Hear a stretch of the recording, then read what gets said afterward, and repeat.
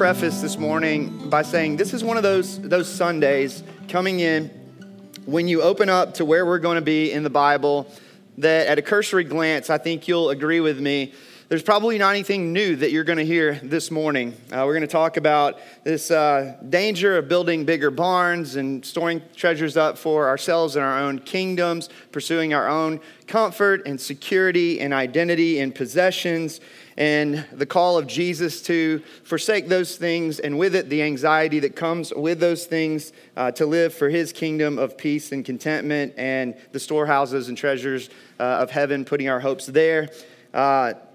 With all of that, I basically just preached this morning's sermon in about 30 seconds. But with all of that, I'm going to give us up front this exhortation to not let these things get lost on us, because this is one of those moments this morning where we're going to be pressed with the question of whether our confessional theology, that which we proclaim to believe, has really worked its way deep into the recesses of our being and become our functional theology in the midst of the everyday rhythms of life. I've given this as an example before when we worked our way through the book of Jonah. Yes and amen. We were meant to get a grasp of the idea that God is sovereign over all things. Yes, he appoints great fish of the deep and the smallest of worms and scorching east winds. But with that, coming out of a study of a book like that, for the rest of our lives, we're meant to run to and embrace the truth and the hope of a sovereign God when our lives come unraveled.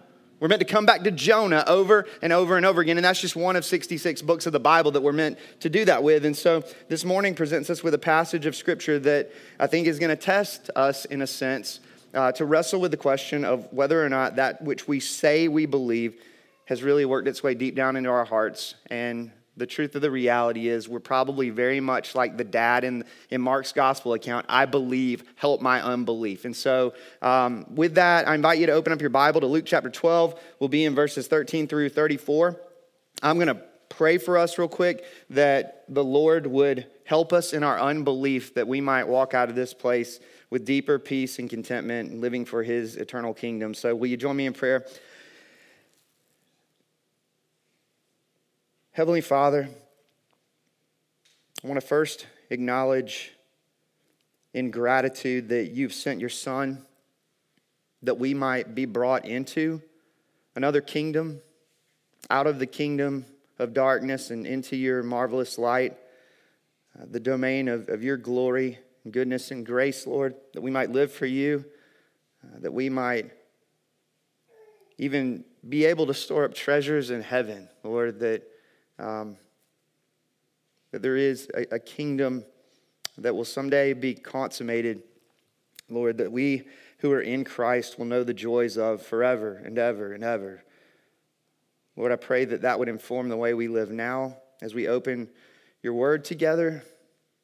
Holy Spirit, would you move? Would you work in our hearts and our minds and our lives, that we might not walk out of here going, yep, better grasp of the Bible, more intellectual assent, but more than that, Lord, that we would be deeply transformed by the truth of your word, by this divine revelation that by your grace we get to sit with this morning. So Lord, would you do that great work in our hearts, that we might walk out of here believing more? Would you help us to lay down our unbelief, and that it would be ultimately for your glory and our joy that we would do so. In the name of Jesus Christ, our Savior and King, I pray. Amen. So picking up this morning's passage, this is the last stop on the Luke train before we hit the pause button for about 5 weeks here to jump into a series on Advent coming up next Sunday. This auditorium will be adorned with the trappings of Christmas, and it's going to be amazing. You won't want to miss that. But for now, we jump into Luke chapter 12, and we'll come back around to this very same chapter, start of the new year. As we pick up this morning's passage, if you were around last Sunday, you may recall Jesus has just managed to draw this incredibly large crowd, so large that people are trampling one another. It's a mosh pit of sorts that's taking place here. And this is right after Jesus has pronounced woes on the scribes and Pharisees, mind you. Some incredibly heavy words on Jesus' part. It's in the midst of that chaotic scene that Jesus pulls his disciples aside, warning them that religious hypocrisy isn't the only kind of hypocrisy, that there's a hypocrisy that reveals itself when persecution comes, a hypocrisy that denies Jesus as the scribes and Pharisees have, yet for very different motivations. Jesus knows that his disciples will soon face persecution just as he himself will. And so he exhorts them not to fear their persecutors, those who have the power to kill the body, but rather to have a right fear of the Lord, a reverence toward God that sees beyond this life to the life to come. And with that, a trust in the Lord who's sovereign over the lives of his children down to the very hairs on their heads, that they might have the courage to acknowledge Jesus before men no matter what it might cost them. It's in the midst of Jesus saying these things that Luke tells us, chapter 12, verse 13, someone in the crowd said to him, "Teacher, tell my brother to divide the inheritance with me." A man in the crowd speaks up, expressing concern for the way his father's inheritance has been handled. On the short end of the stick, this man, in his mind, now seeking the help of a rabbi in settling the dispute in accordance with the Mosaic law, which in and of itself is a situation with which many of us might sympathize, particularly those of us who have a bent toward fairness and justice.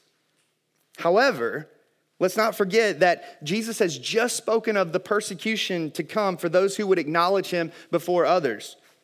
A call to self-sacrifice, a call to lay down one's rights, one's comfort and security for the sake of Christ. And yet here you have a man focused on his own rights, preoccupied with his own situation, his own comfort, his own security. Jesus said to him, verse 14, "Man, who made me a judge or arbitrator over you?" Jesus was not a rabbi in the formal sense, not having gone through the official rabbinical process of his day. And so he doesn't step in to render a verdict in accordance with this man's request. However, he does take the opportunity to proclaim something of the essence of the kingdom. A kingdom that promises greater gain than any worldly inheritance, and with that, the greatest loss for those who would embrace the kingdom of this world. Verse 15, he said to them, now he's talking to the crowd here, "Take care and be on your guard against all covetousness, for one's life does not consist in the abundance of his possessions." The great Puritan Thomas Watson once described covetousness as an insatiable desire of getting the world. It's no respecter of persons, a danger to the haves and the have-nots. We all face the danger of being possessed by possessions. In the words of one scholar, the poor are tempted to want all the things they do not have, while the rich are tempted to want even more of what they do have. A quote I've shared before, John D. Rockefeller was once asked, how much money is enough money? His response at one point, the richest man in the world, quote, "just a little bit more." The love of money.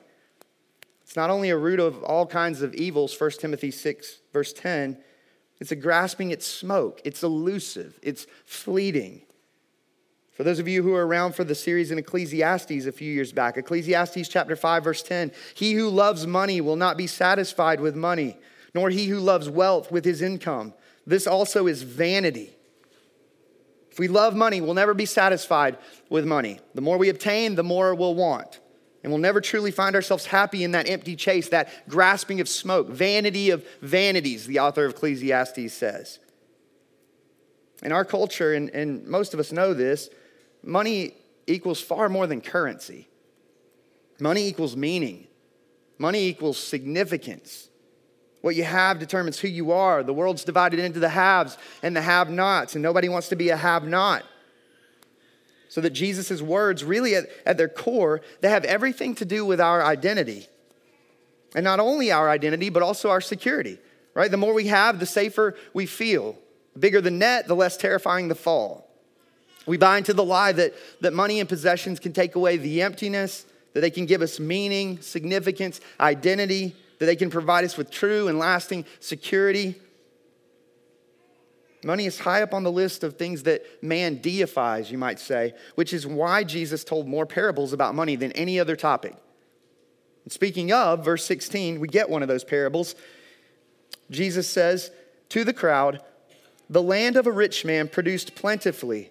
And he thought to himself, what shall I do? For I have nowhere to store my crops. And he said, I will do this. I will tear down my barns and build bigger ones. And there I will store all my grain and my goods.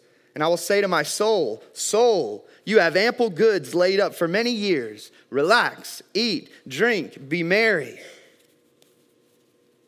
Here Jesus describes a man consumed with greed. No matter how much he possessed, he wanted more. A man ungrateful to God, failing to acknowledge that without God's provision of rain, he would have no harvest. Now that's a pretty easy one to see in the farming world, right? That without God's rain, there would be no harvest, there would be nothing to put in the storehouses. But the reality is that's true for all of us. Apart from God's grace in our lives, we would have no provision. A man ungrateful to God, failing to acknowledge God's provision in his life. More than that, a man who was selfish, showing no indication of a willingness to care for others out of his abundance. My crops, my barns, my grain, my goods, my soul. See the language there? I, me, my, mine. Self-focused and delusional. He's even practicing what we try to do as a church. He's preaching something to himself. It just happens to be that it's not the gospel. I will say to my soul, soul. He believes himself to be secure, this man, having established enough in the storehouse to eat, drink, and be merry for years to come, all the while failing to consider that he might not live to see tomorrow. Verse 20, but God said to him, fool, this night your soul is required of you, and the things you have prepared, whose will they be?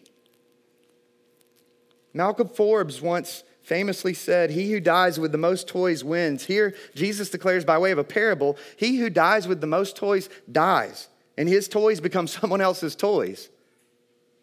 The man in the parable having made plans for a day that he'd never come to see, and with that, leaving his many possessions behind. It's absolute folly to live that way, Jesus says. Again, many of us would say confessionally, yes and amen. I agree with you, Jesus. I believe that to be true. And yet the question is whether or not we functionally, at a heart level, embrace that truth that Jesus is bringing before us by way of a parable this morning. Do we believe that tomorrow is not promised? And do we then live for today in light of that reality for the sake of his kingdom? He says in verse 21, so is the one who lays up treasure for himself and is not rich toward God. He's like the man in the parable. The fool lives as though this life is all there is, as though his or her kingdom is the one kingdom worth building. Jesus calls for his followers not to lay up treasures for themselves, but rather to be rich toward God. What does that mean? What does that look like? Philip Ryken in his commentary was helpful to me on this. He says, I am rich toward God when his glory is my highest goal, when his worship is my deepest joy, and when his fellowship is my greatest satisfaction. I am rich toward God when I offer all my abilities for his work without reserve. I am rich toward God when I take the time to serve people in need and give the first portion of everything I get to Christian ministry. I am rich toward God when I make the needs of the poor a priority in my financial giving and embrace a simple lifestyle that gives me more freedom for ministry. I am rich toward God, he says, when I decide there are some things I can live without so that I will have more to give to people who do not even have the gospel. I am rich toward God when I give and give until all I am and all I have is dedicated to his glory. Coming back to what Jesus said back in chapter 9, if anyone would come after me, let him deny himself and take up his cross daily and follow me. For whoever would save his life will lose it, but whoever loses his life for my sake will save it. I say this often, Christianity is not easy believism. I prayed a prayer back in the day, and I'll now live for myself until my dying day with my ticket to heaven in hand. No, Jesus says, if you want to truly follow me, two things are required, self-denial and cross-bearing. In following Jesus, he gets to establish our dreams, our ambitions. He gets to wear the crown as the rightful king, and we get to be glad-hearted citizens of his good kingdom with our knees bent in glad submission. And according to the scriptures, that's the only way to win in the end. It's the only path to true eternal happiness. Every other hand is a losing hand, a path to eternal sorrow. Easier said than done, right? And Jesus knows that if we live that way, worry will inevitably come. How can I be sure that I'll have what I need if I give away more of what I have? If I embrace a lifestyle of sacrificial generosity for the glory of God, how can I be sure that my needs will be covered? It's why Luke goes on to tell us, verse 22, and he said to his disciples, "Therefore, I tell you, do not be anxious about your life, what you will eat, nor about your body, what you will put on." Jesus follows the parable of the rich man with an exhortation. Therefore, in light of the parable I've just shared, therefore, I tell you, do not be anxious about your life. Now, this is a tough one, the remainder of these verses, because Jesus is going to speak to the issue of anxiety. And for any of us who have experienced anxiety in life, we know that there's a complexity to this.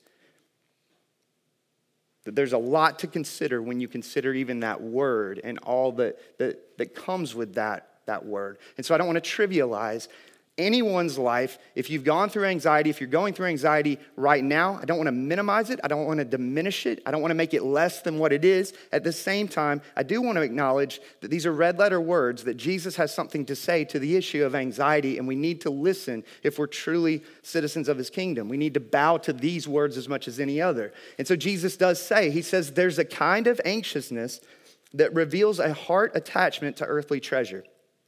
A kind of anxiousness that reveals a troublesome occupant on the throne of our hearts. A kind of anxiousness that Jesus equates with being of little faith, verse 28. A trust issue, a worship issue.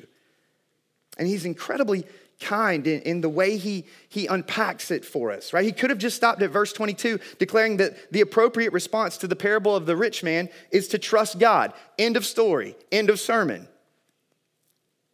But that's not what he does. He goes on to give us a list of reasons to trust our Heavenly Father.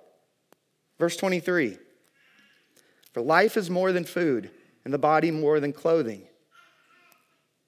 Which I take to mean one of two things. Either that the leveraging of our lives for the glory of God is bigger than these things. We exist simply not to survive, but to glorify.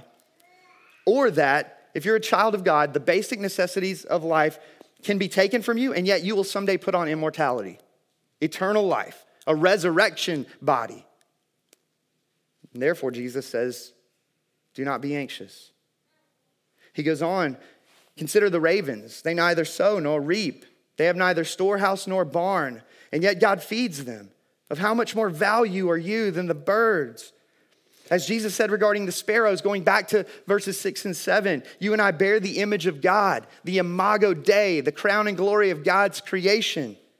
More than that, we're beneficiaries of his great work of redemption if you're in Christ, recipients of his saving grace. Martin Luther once said, we have as many teachers and preachers as there are little birds in the air. I love that. Back in the spring, you may remember me sharing this story if you were around.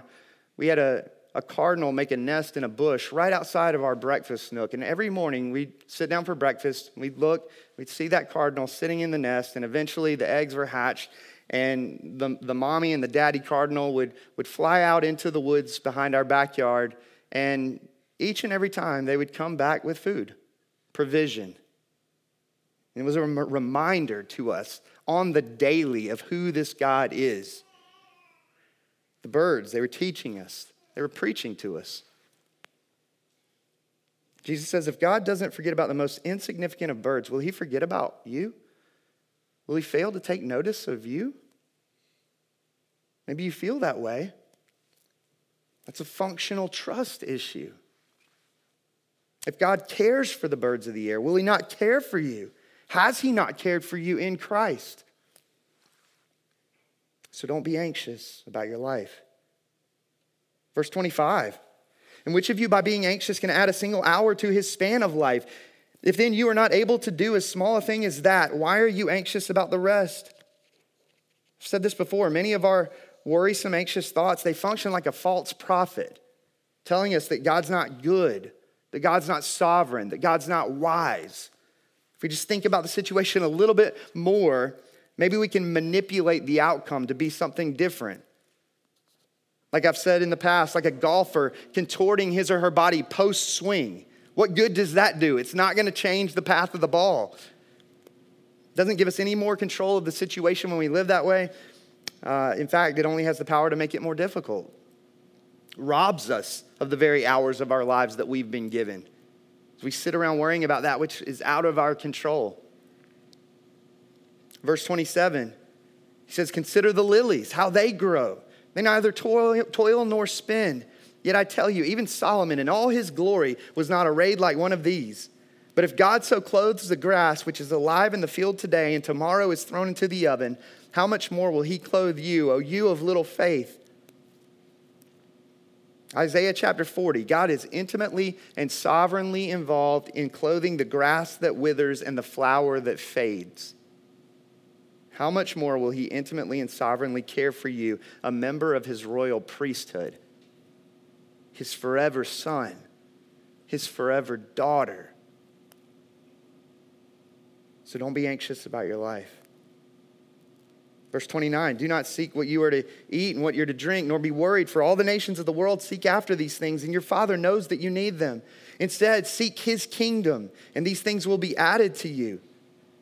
Going back to verse 7 of this chapter, God knows things about you that you don't know about yourself, including the number of hairs on your head, the hundreds of thousands of hairs on the heads of every person in this auditorium collectively right now. God knows it. He's sovereign over your life. He knows what you need. He loves you with a reckless abandon. The beginning of the Lord's Prayer, our Father in heaven. The second part of that phrase, in heaven, declaring that the earth is his footstool. He sovereignly rules over all things, including the circumstances of your life and mine. The first part of that phrase, our Father, declaring that this sovereign God loves us with a love beyond our wildest dreams. He knit you together in your mother's womb. He knows the end of your life from the beginning. He will give you everything you need in order to accomplish his purpose until the day that his purpose is fully accomplished in your life and he takes you home into the glory of his presence.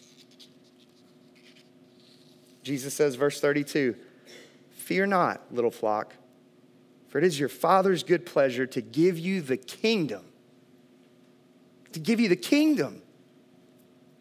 Sell your possessions, Jesus says. Give to the needy. Provide yourself with money bags that do not grow old, with a treasure in the heavens that does not fail, where no thief approaches and no moth destroys. Fear not, little flock. Our oldest daughter, we named her Lanier. It's kind of a strange name, means wool worker. Part of the reason that we gave her that name, the imagery there, is because it gives that picture of being with and among the sheep, being a part of the flock. There's something comforting in that imagery. You and I are God's flock. We're his sheep. It's his good pleasure to give us the kingdom, Jesus says. The promised inheritance for those who are in Christ. Knowing God as our Father and resting in the truth that we are his children, that's the way not only to true freedom and God-glorifying obedience, but also to a life of deeper security, deeper peace, deeper joy. The kind of security and peace that goes further than simply worrying less. That's not the aim. That aim is too small. The kind of security and peace, rather, that seeks to leverage what we have for the kingdom of heaven and her King. David Gooding, in his commentary, he says, store up your treasure on earth and it will inevitably pull your heart in the direction of earth. Store it in heaven and it will pull your heart and with it your goals, ambitions, and longings toward heaven. My prayer for us is that we would be a people whose hearts are pulled toward heaven. People who live lives of true contentment and peace, our knees bent in glad submission to the will of our Heavenly Father as we seek first his kingdom and his righteousness, a kingdom that will outlast and outshine the kingdom of this world, anything we could build here on earth for ourselves. Jesus goes on in closing out this morning's passage, verse 34, for where your treasure is, there will your heart be also. For those of you who were around, think back on our study of Ecclesiastes, where the author tells us that he applied his heart to search for meaning and happiness in the things of this world. When left to ponder the conclusion of his little experiment, the author of Ecclesiastes says, quote, "I turned about and gave my heart up to despair." And so will we if we make it our aim to build kingdoms for ourselves, to lay for ourselves treasures on earth.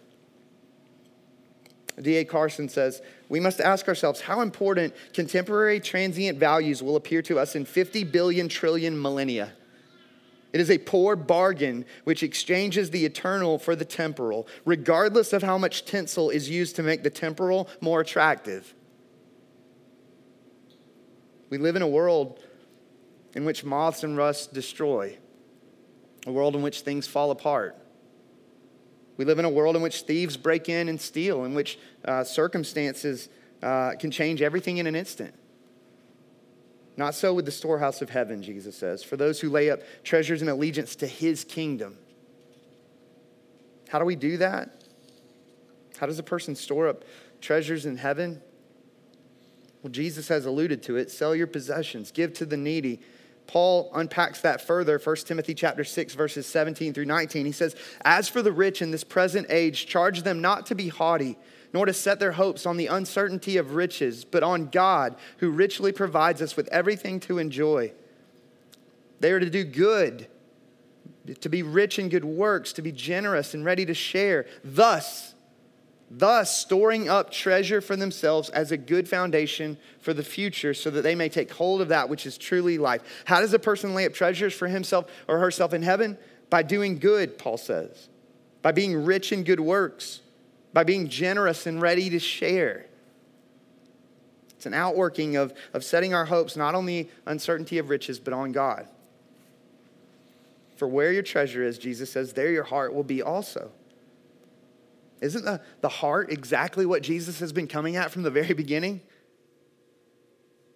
Our hearts can rest in God's wisdom, knowing that he's trustworthy in every situation. Our hearts can rest in God's goodness, trusting that he always and forever wants what's best for us. Our hearts can rest in God's sovereignty, believing that he's always and forever in control. There's an old nursery rhyme that goes like this. Said the raven to the sparrow, "I should really like to know why these anxious human beings rush about and worry so." Said the sparrow to the raven, "Friend, I think that it must be they have no heavenly Father such as cares for you and me." The birds preach to us, but we also preach to the birds. Is that the message that we're sending? Because the truth is we have a heavenly Father who cares for us. The greatest display of his care in the sending of his Son. Very famous passage of Scripture, 2 Corinthians chapter 8, verse 9. "For you know the grace of our Lord Jesus Christ, that though he was rich, yet for your sake he became poor, so that you by his poverty might become rich." I've said this before and I'll say it again. Jesus didn't give a tithe of himself. He gave all of himself. He became poor so that by his poverty, Paul says, we might become rich, taking on the form of a peasant as an act of sacrificial love, setting aside the privilege of divine glory, that he might, and think about this, live a perfect life of contentment and sacrificial generosity in our place, only then to bear the sins of our selfishness in his body on the tree. Counted selfish and covetous Jesus was, so that we, the selfish and covetous, might be counted generous and content. That is unbelievable. Particularly if you're like me, and just over the course of this past week, you've bought into the lie that it's about your kingdom. Christ died for that. If you're not a Christian, I would say this to you: don't forsake the greatest treasure of all, the great treasure of God himself, the riches of his eternal kingdom. Coming back to those sobering words of Jesus in chapter 9, verses 23 through 25, he said to all, "If anyone would come after me, let him deny himself, take up his cross daily, and follow me. For whoever would save his life will lose it, but whoever loses his life for my sake will save it." Here it is. "For what does it profit a man if he gains the whole world and loses or forfeits himself?" Christianity is about losing that we might gain. Abandoning empty wells and bigger barns for the true fount of everlasting joy in the storehouse of heaven. Again, it's the only way to win in the end. It's the only path to true, lasting happiness. If you're not a Christian, don't cling to the world only to lose your soul in the end. Repent of your sins and turn to Jesus and trust in him for salvation.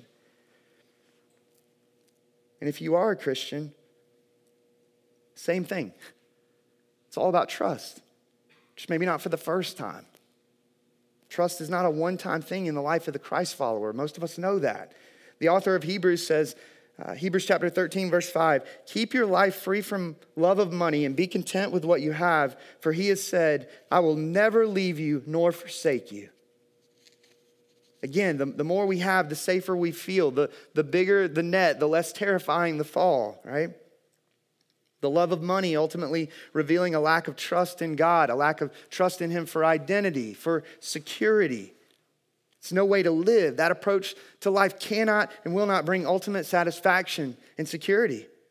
Rather than owning money, we find ourselves owned by money. Rather than owning possessions, we find ourselves owned by possessions. Only the gospel addresses our struggles with identity and security. You're a child of God. Identity. He will never leave you nor forsake you. Security.